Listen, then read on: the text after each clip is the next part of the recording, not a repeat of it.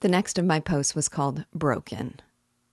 I'm going to make an embarrassing confession. When I started this novel a year ago, and, like so many, put it down, I asked my daughter, who loved it, a question. Why does the novel include such long tangential asides like the conversation with Marmeladov in the tavern? My feeling reading it then was that I was being taken away to some irrelevant scene, there only to create a sense of poignant realism. How terribly wrong I was. Little did I know then that at the very heart of my spellbound captivation with this novel would be Katerina Ivanovna. Stricken by the horror of watching Notre Dame burn a few weeks ago, at the very moment that we encountered again a reference in Crime and Punishment to Hugo's great literary tribute to it, I began researching Hugo's influence on Dostoevsky. I read this in a book called Dostoevsky, The Stir of Liberation, by Joseph Frank. Quote, Dostoevsky had revered Hugo as a poet whose childlike Christian tendency expressed the noblest and most sacred ideals of the modern world.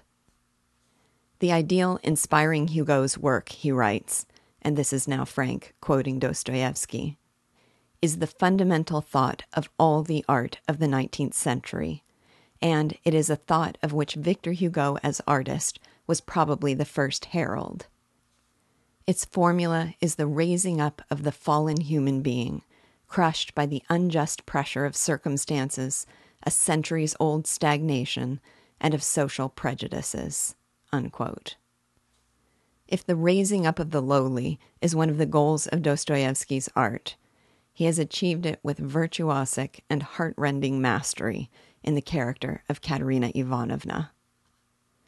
You know her terrible story, the better circumstances into which she was born, and, in her misery, desperately longs to return.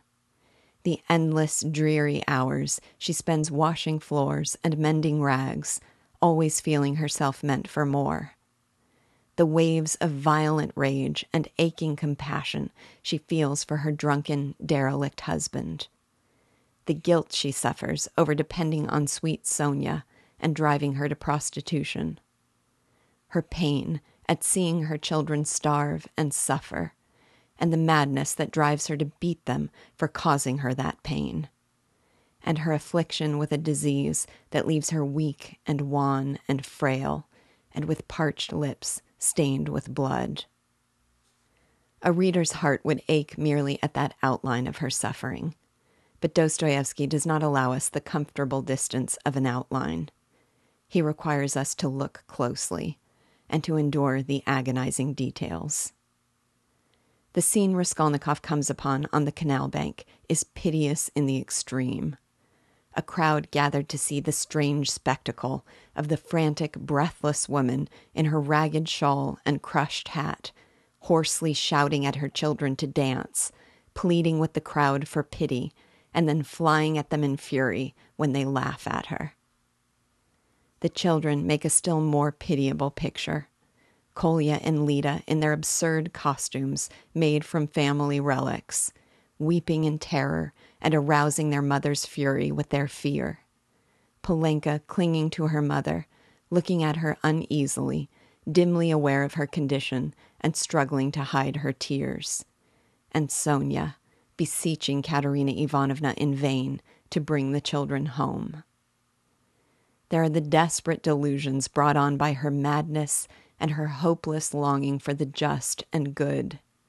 How she convinces herself that her husband was a man of truth and fidelity, who, one may say, died in the service. That hers is an honorable and bereaved family reduced to beggary. That the Tsar himself, merciful father of the fatherless, will offer his protection when she falls on her knees before him. There is the moment they are approached by the policeman, and Kolya and Lita seize each other by the hand and flee in terror, thinking he will take them away somewhere. And Katerina Ivanovna, weeping and wailing, runs after them until she falls to the pavement and the crowd sees it stained with blood. Quote, when they examined Katerina Ivanovna carefully, They saw that she had not cut herself against a stone, as Sonia thought, but that the blood that stained the pavement red was from her chest." Unquote. It seems that it was the visions of her genteel past and the delusion that she would escape her wretched conditions in the future that kept her alive through all her tortured suffering. Her death is the death of those dreams. She says to Sonia, quote, "Polenka, Lida, Kolya, come here. Well, here they are, Sonia. Take them all. I hand them over to you. I've had enough. The ball is over." Unquote. Her final words to Sonia are, "Enough. It's over. Farewell, poor thing. I am done for. I am broken." So was my heart. The moment that followed affected me most of all, and partly for personal reasons.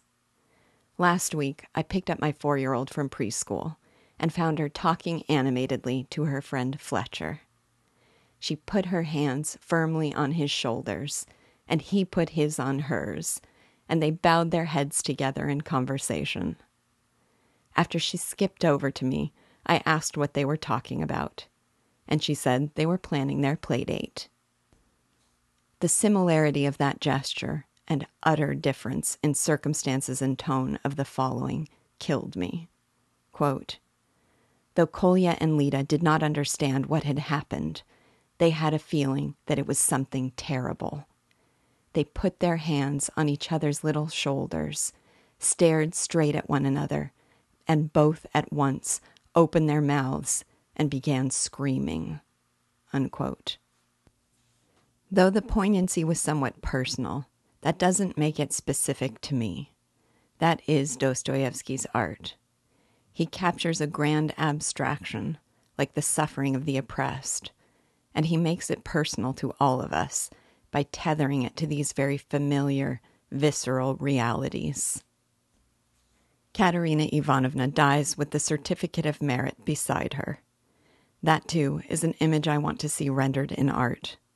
This wretched woman who clung with desperation to the life she believed herself meant for, while she endured all the misery of the life to which she was in reality condemned, lying dead next to the symbol of that impossible life. The next of my posts was called Songs. One of our group members, Molly Johnson, had the good sense to look up the music referred to over the course of this chapter.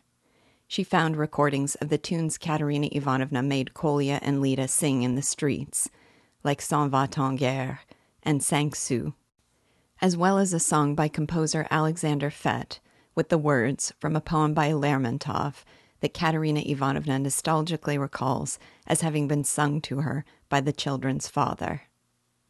Here are the words to that poem. "In noon's heat, in a dale of Dagestan, with lead inside my breast, stirless I lay. The deep wound still smoked on. My blood kept trickling drop by drop away. On the dale's sand alone I lay. The cliffs crowded around in ledges steep, and the sun scorched their tawny tops and scorched me. But I slept death's sleep. And in a dream I saw an evening feast that in my native land with bright lights shone. Among young women crowned with flowers, a merry talk concerning me went on. But in the merry talk not joining, one of them sat there, lost in thought. And in a melancholy dream her young soul was immersed, God knows by what. And of a dale in Dagestan she dreamt. In that dale lay the corpse of one she knew. Within his breast a smoking wound showed black, and blood ran in a stream that colder grew." And here's an excerpt from the composition by Alexander Fett. I will include a link to it and the other songs in the Facebook group and in the email.